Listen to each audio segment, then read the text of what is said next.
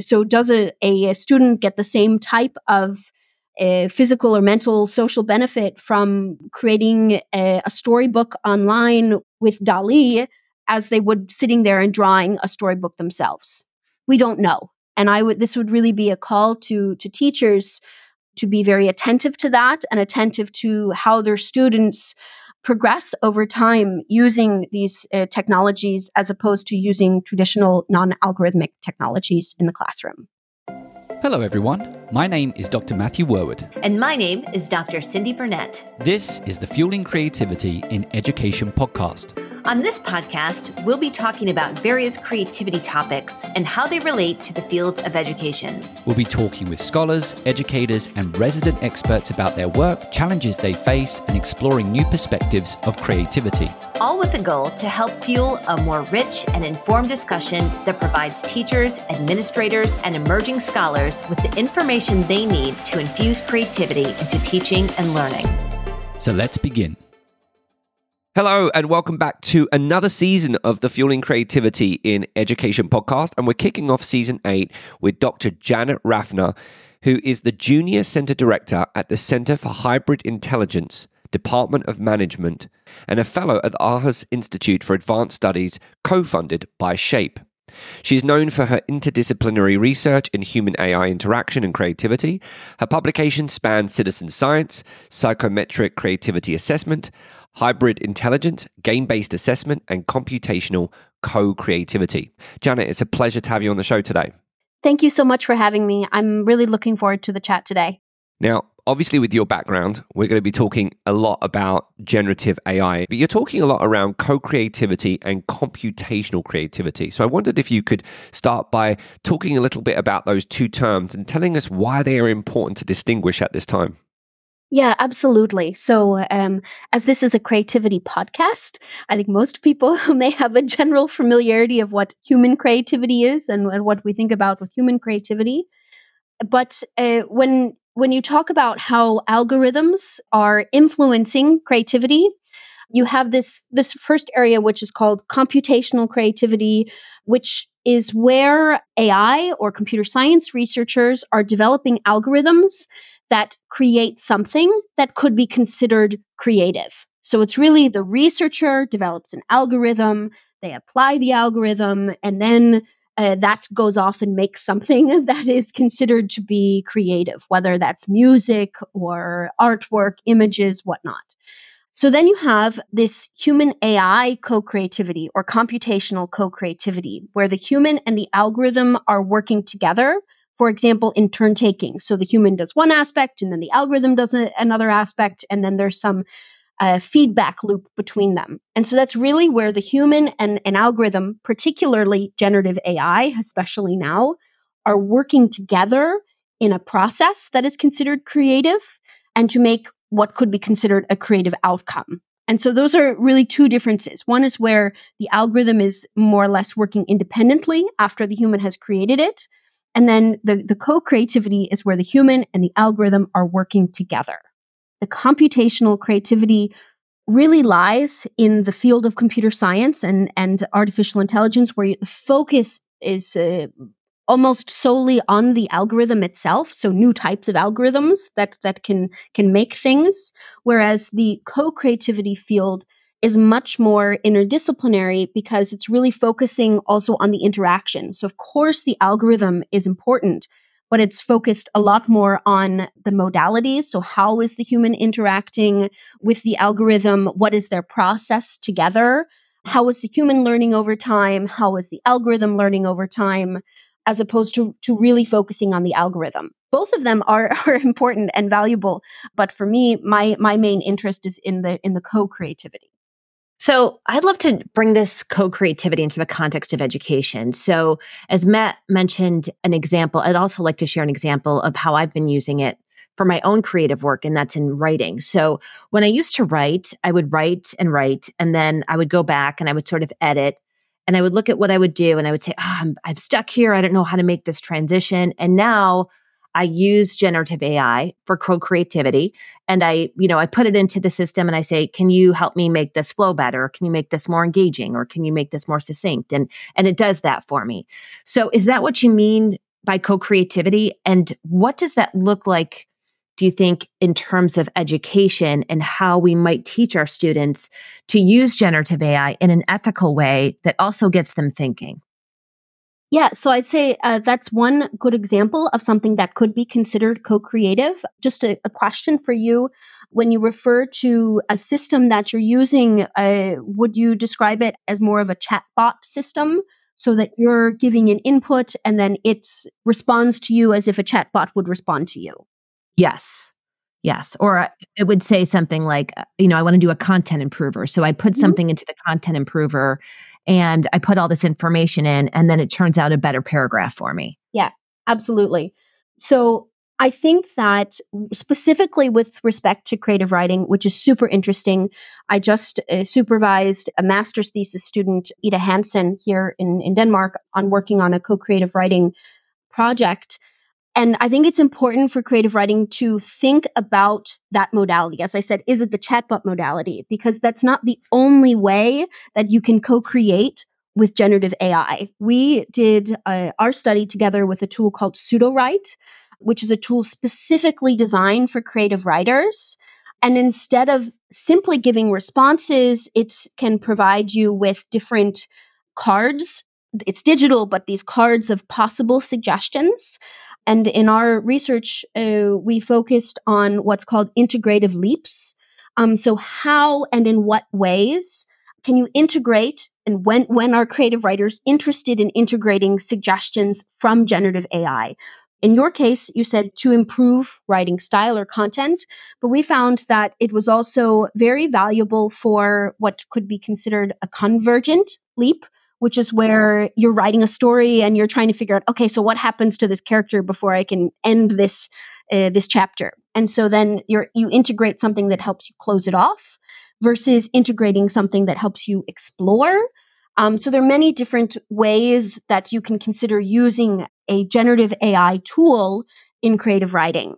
And another example, there was a recent paper earlier this year coming out of Harvard on a tool that they developed, which also gave multimodal suggestions so that it would be this interface where you have a tool that's supposed to assist in creative writing. But when you ask for suggestions or push the suggestion button, you don't just get text back. You could get a soundbite back of, for example, train tracks, or you could get an image of an elephant, and then to use that multimodality as a way to provoke your imagination or to help you if you're stuck in the flow. And another way also that we found that many creative writers used the generative AI was not just on content, but for example, on character development. So coming up with the rich back history of characters and how that can help them improve the complexity of their story. And so specifically, if we're talking about education, I think that it's really important to encourage students to be curious with these tools and to not use them in what would be considered really the standard way of simply asking, help me expand this story or correct X and correct Y or whatnot, but really to use it as a way to enhance their imagination and to really think about all the parts of the process of creative writing and to consider in which phase of the process is it most helpful and what is meant by helpful in that way. Is it the copy editing or is it the idea expansion? Is it the convergence on ideas? Do you know what I like about this? And I think, I mean, at least for me, and I think people I talk to, I don't know if I think some of us kind of feel the pressure of kind of rushing to work out, well, how does generative AI impact me? And what does it mean for me in my classroom? And I think for the most part, what I'm leaning more towards is that we're on a journey and we can't really necessarily answer all of these questions yet. But I think it's important for us to recognize, I think, that generative AI really is a new technology. And that new technology has been being integrated into different tools that are going to become available to you and your students. And you've got to be selective of what type of tool you want to introduce into your classroom environment. Take time to explore it. And to your point, then determine, right, what is the benefit of this particular tool and how am I going to facilitate my student creativity using this tool? And there's lots of different ways by the sounds of it. Sometimes it's the fact that there are different tools that are designed to do different things based on the example you just shared with Cindy. Yeah, absolutely. So different tools designed to do different things and in different parts of the process. So if you really, creativity, which it's not one thing, it's not one particular instance, it's not one element, but it is a process. And these tools can be more beneficial in some parts of the process than others. And I think that it's good to reflect also on the individual needs of the student and how can their needs be supported by different forms of generative AI and different types of interfaces. So, Janet, I want to talk about co-creativity a little bit more around education, because I know there are a lot of teachers out there, and I have teenagers at home who are talking about it as well. But how do we allow our students to explore generative AI in a way that's ethical and appropriate? What does that actually look like? This is the question I keep coming back to, is how do we help them and teach them about co-creation within the constraints of ethics? Yeah, that's a great question. And I think there are a couple of key points to be very attentive to. Mm-hmm. First is educating students about data privacy and what the difference between using tools that are designed, for example, by researchers and research purposes and are open source and you can securely store your data versus using tools that have been made by some of the major corporations and are more opaque on how data is stored and what they could use your data for. That being said, I use ChatGPT, I use DALL-E, I use all of these different types of tools, but to be very aware as to what type of information that you're putting into it. And so I think that that is something that is important, even if it is already conveyed at a administrative level. So deciding what tools can and cannot be used within the classroom. I think it's also really important to have some education about that for students. But that is not creativity specific. I think that is very general with regards to all of these tools. And then I think another important discussion is how the tools are trained with regards to the ethics behind there, because generative AI is trained on large data sets.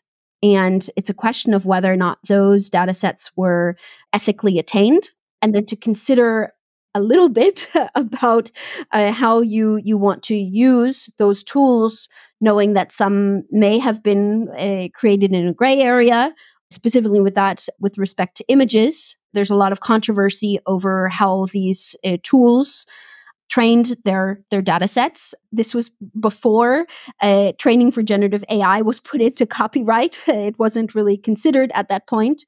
So it is still being discussed in many cases. But I think that the training is one aspect, and then the ownership is another aspect at the end. So how do students consider the outcome or the output of a product? And the product could be creative writing, could be images, it could be a theater play, whatever it is that they're doing, and consider what their role has been in it and what the algorithm's role has been in the creation process. And I think that at this stage, it's really important to engage students in those discussions and ask them, what do you think? What parts? Let's map out the process of how you did your project. In what parts do you think it's okay to use generative AI and why? In what parts do you not think it's okay to use it? And to really allow students to be part of that process instead of simply saying, you can use it for this, you can't use it for that. Because we're still figuring it out. We at the research level, at the university level, are still trying to figure this out too. I mean, for example, in academia, how these tools are used in writing papers or tools in data analysis. And I think that giving some of that agency to the students to allow them to map out their process and talk about what they think is right or wrong and why is really valuable.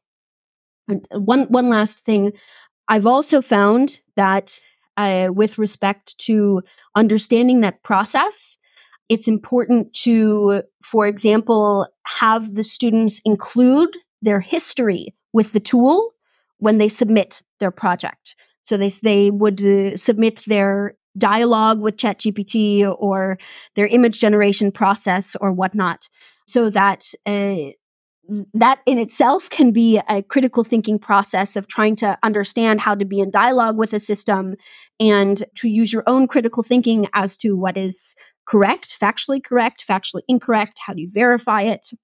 And in that way, there is some transparency, but there's also dialogue between the student and the instructor as to how these tools were used. You know, if I'm an administrator listening to this now, I feel like I would kind of second guess a decision if I've kind of completely locked out these tools from the classroom environments, because it's obviously a lot harder to go on that journey with the students if we've made the decision to not have some of these tools available to students in the classroom. But I also totally respect about the fact that this is a new world for everyone, right? And maybe we don't bring those tools in until we're in a position where everyone feels comfortable. But I also make this connection with social media. And I hope that there's an opportunity to learn from social media a little bit, because I feel like we didn't bring social media into the classroom. And I'm not necessarily saying using social media from a learning perspective, but you're talking about understanding algorithms. You're talking about understanding data. And, you know, I feel like some of the challenges we currently have in society centered around social media come about because so many of us who've graduated from school haven't actually been taught about algorithms and how they work on our news feed and all of the different filter bubbles that we're now dealing with. And I think you've really given administrators who are in a position to make decisions about what tools are available in a classroom a lot to think about. So thank you for that. Personally, my view is that criminal is a hard word, but I have used it in some talks at the university level, that it is nearly criminal not to teach students how to use these. I say at the university level specifically because the job is to train students how to be productive members of society, be it in their career or be it in their community or be it in academia afterwards. And by banning the use of these tools sort of categorically in certain cases, I found that it really instills a great fear in the students that they're going to fall behind, so that everyone else is using them, even if I don't say I need to use it in my writing process or need to use it in a planning process. I know that everyone else is going to be using it, and then I'm going to be at a loss when I am out in the real world or out in my job. With regards to consider K through 12, I think that there should be some serious consideration as to which tools are used. As I mentioned, there are the tools made by major corporations that have limited transparency with respect to their data. And then there are lots of other tools that researchers or that other smaller companies are making that are more transparent in their security. But I think that the discussion on generative AI and how it can be used in various processes and the understanding of how it works, whether you're using text prompts or whether you're using other forms of input, and how that correlates to a product generated at the end, that information really needs to be conveyed to students, even from quite a young age. Because then we get into lots of problems, as you said, where students don't know what's the problem with asking ChatGPT something. I mean, I've also run into cases where people don't know that ChatGPT isn't a search engine. So they're going in and it says, oh, it's just like Google. I put something in and it's like Google and it comes out. I mean, to understand these nuances and to understand how to process the information, I think is something that's really important to include in education. And Janet, you've also spoken a little bit about hybrid intelligence. How does this fit into this conversation?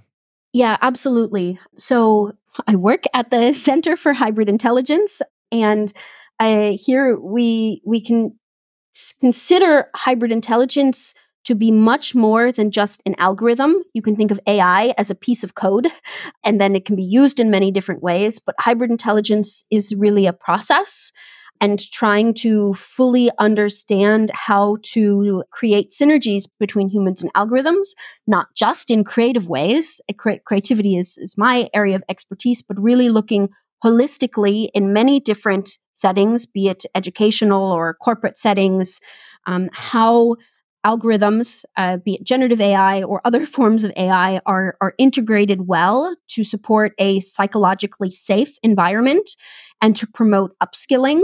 And specifically on that upskilling area, we talk a lot about mutual learning. So the human learning over time as well as the algorithm learning over time.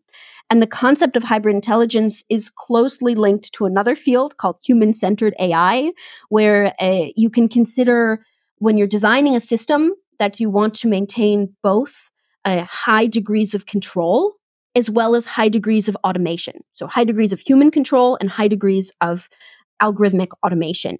But with respect to hybrid intelligence specifically, it really focuses more on that whole process and also not exclusively considering a algorithmic support tool as a tool that the human is using, but also exploring the possibilities of partnership and the disruptive possibilities in a positive way for influencing many different areas of work.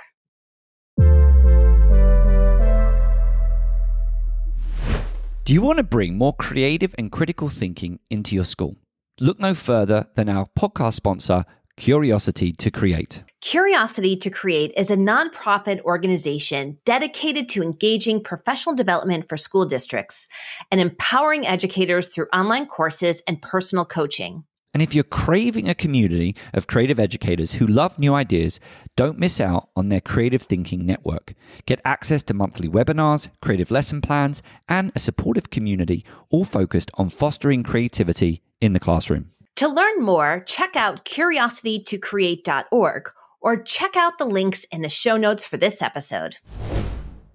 Okay, so Janet, as we are meeting with you today, and it is December 15th of 2023, you are about to have your first baby. Congratulations. Thank you. Just about 1 month away. Matt and I are so excited for you. And I know that your partner as well is also your partner in your intellectual work. So I'm sure that the two of you have some really amazing conversations about what the future is going to be like for your child, right? So what I'm really curious about is when you have those conversations, what are the jobs that we're going to prepare your child for in the future? That's a great question. And I think that there's a lot of fear about AI taking over jobs, various jobs. And I think that I'm happy that you didn't just start with the fear, but I should say, I mean, that is true. A lot of people are concerned about that. My feeling and our feeling is that the jobs will not be replaced, or not as many as people think will be replaced by artificial intelligence, but rather be replaced by someone who knows how to work with it and knows how to use it. And that is a much more both optimistic future, but I also think much more realistic. And so, I mean, an example could be radiologists. Those that job has often been said, oh, okay, now our algorithms can read images much better than humans, so we can get rid of that job. And if you actually look at the list of everything that a radiologist does, it's only one aspect of it where they're reading an actual scan or image and interpreting it. So I think that the hype about losing jobs to artificial intelligence, yes, there will be some job loss, but not nearly to the extent that people are discussing. It will be more adaptation of the jobs. Everyone will have to adapt. Another really fun example, if you consider the current situation with children, or with my upcoming child, is bus drivers. If you think about, okay, what happens when we have automated cars and we have automated school buses? Any thoughts on who you would hire instead of a bus driver? Or are you just going to leave the bus filled with children to drive by itself? That would be a little chaotic. Well, here in Denmark, it's called a pedagogue, but it's someone who is more trained in teaching and in childcare and in social situations and conflict resolution. And rather, you would have someone like that on the bus with the children. So I think that, I mean, looking out into the jobs of the future, my hope and my intuition is that it will be a workforce that is augmented by artificial intelligence, but having a really strong focus on how employees are upskilled in the various capacities. So asking the question to employees, okay, if you're going to make this, or to managers, if you're going to make your job X amount more efficient, what are your workers going to do with that time? So how are they going to spend that time, instead of asking, you're going to automate it and then will you not need workers, but rather consider what can they do with their time. And that also gets back to the hybrid intelligence concept of really looking at the whole process. So the whole flow I mentioned a business, but in any type of production or in any type of situation, what is the whole flow? And in what cases will there be a need for an algorithm to take over a specific aspect of it? In what way will the knowledge and the process of artificial intelligence change the whole workflow itself?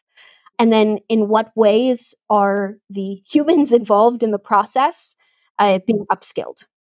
Now, we had James Kaufman on the show, and he said something, and you know, you've referenced it as well. This idea of the possibility of will the rich get richer, and you know, there's lots of different ideas around whether generative AI will assist in the achievement gap or make it worse, and there might be some areas where it's better and some areas where it's exasperated. What's your thoughts of this based on our current understanding and trajectory with these tools? My opinion on it is that it could go either way.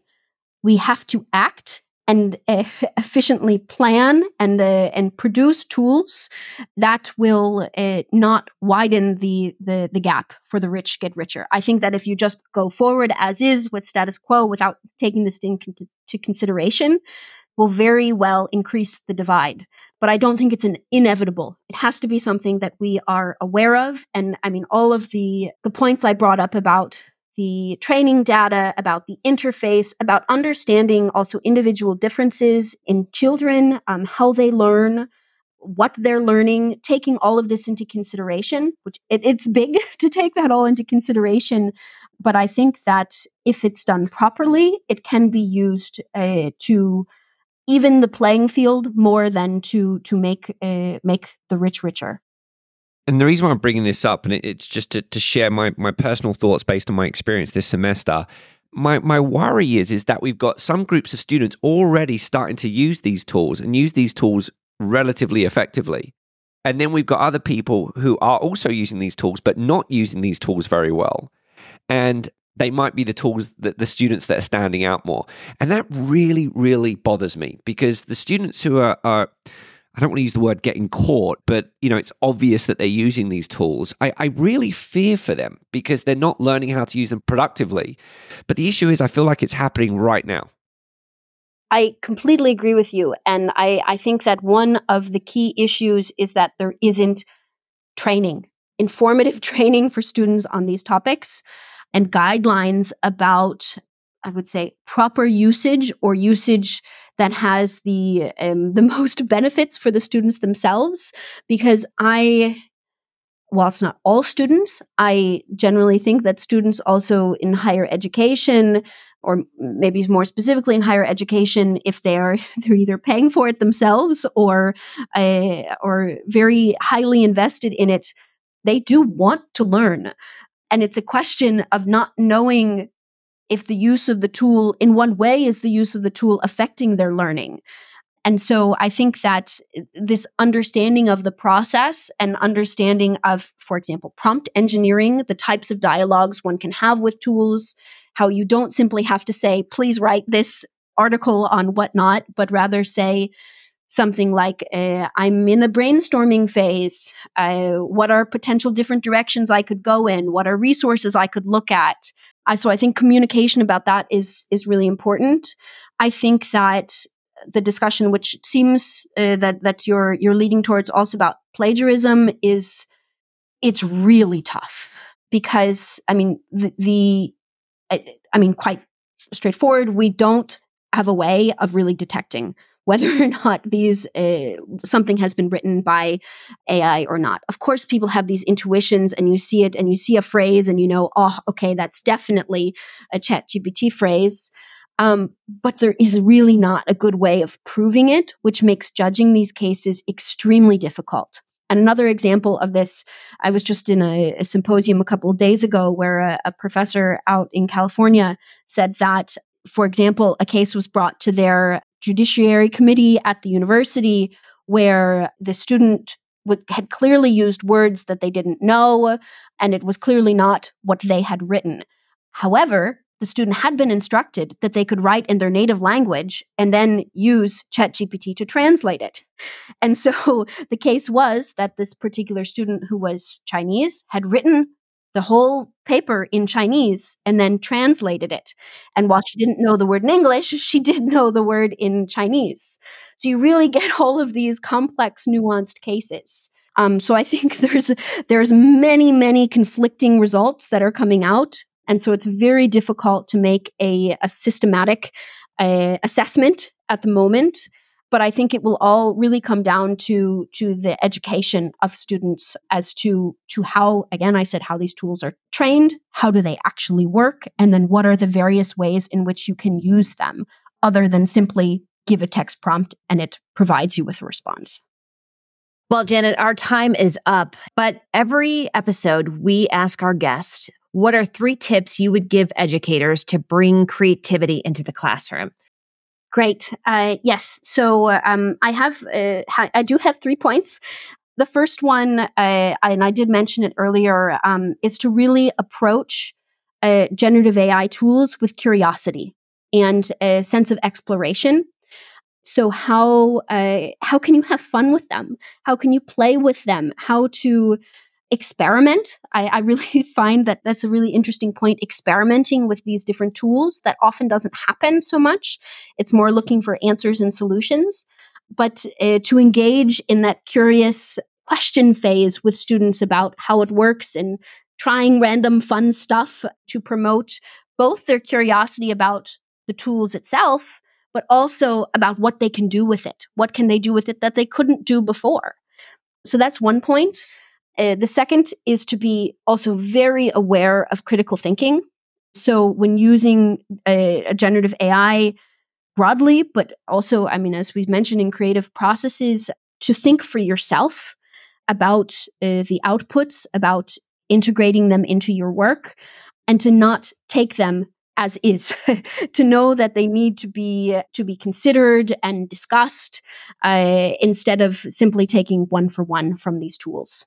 And the last point is something that I don't know so much about, no one knows so much about, but I think that it's going to be really important for researchers and also researchers, creative practitioners, teachers to be aware of, is to think about whether or not engaging in the creative activities that students normally do that have a lot of benefits, for example, physical, mental health, personal, social benefits, etc., also apply to co-creation.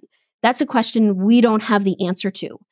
So does a student get the same type of physical or mental social benefit from creating a storybook online with DALL-E as they would sitting there and drawing a storybook themselves? We don't know. And this would really be a call to teachers to be very attentive to that and attentive to how their students progress over time using these technologies as opposed to using traditional non-algorithmic technologies in the classroom.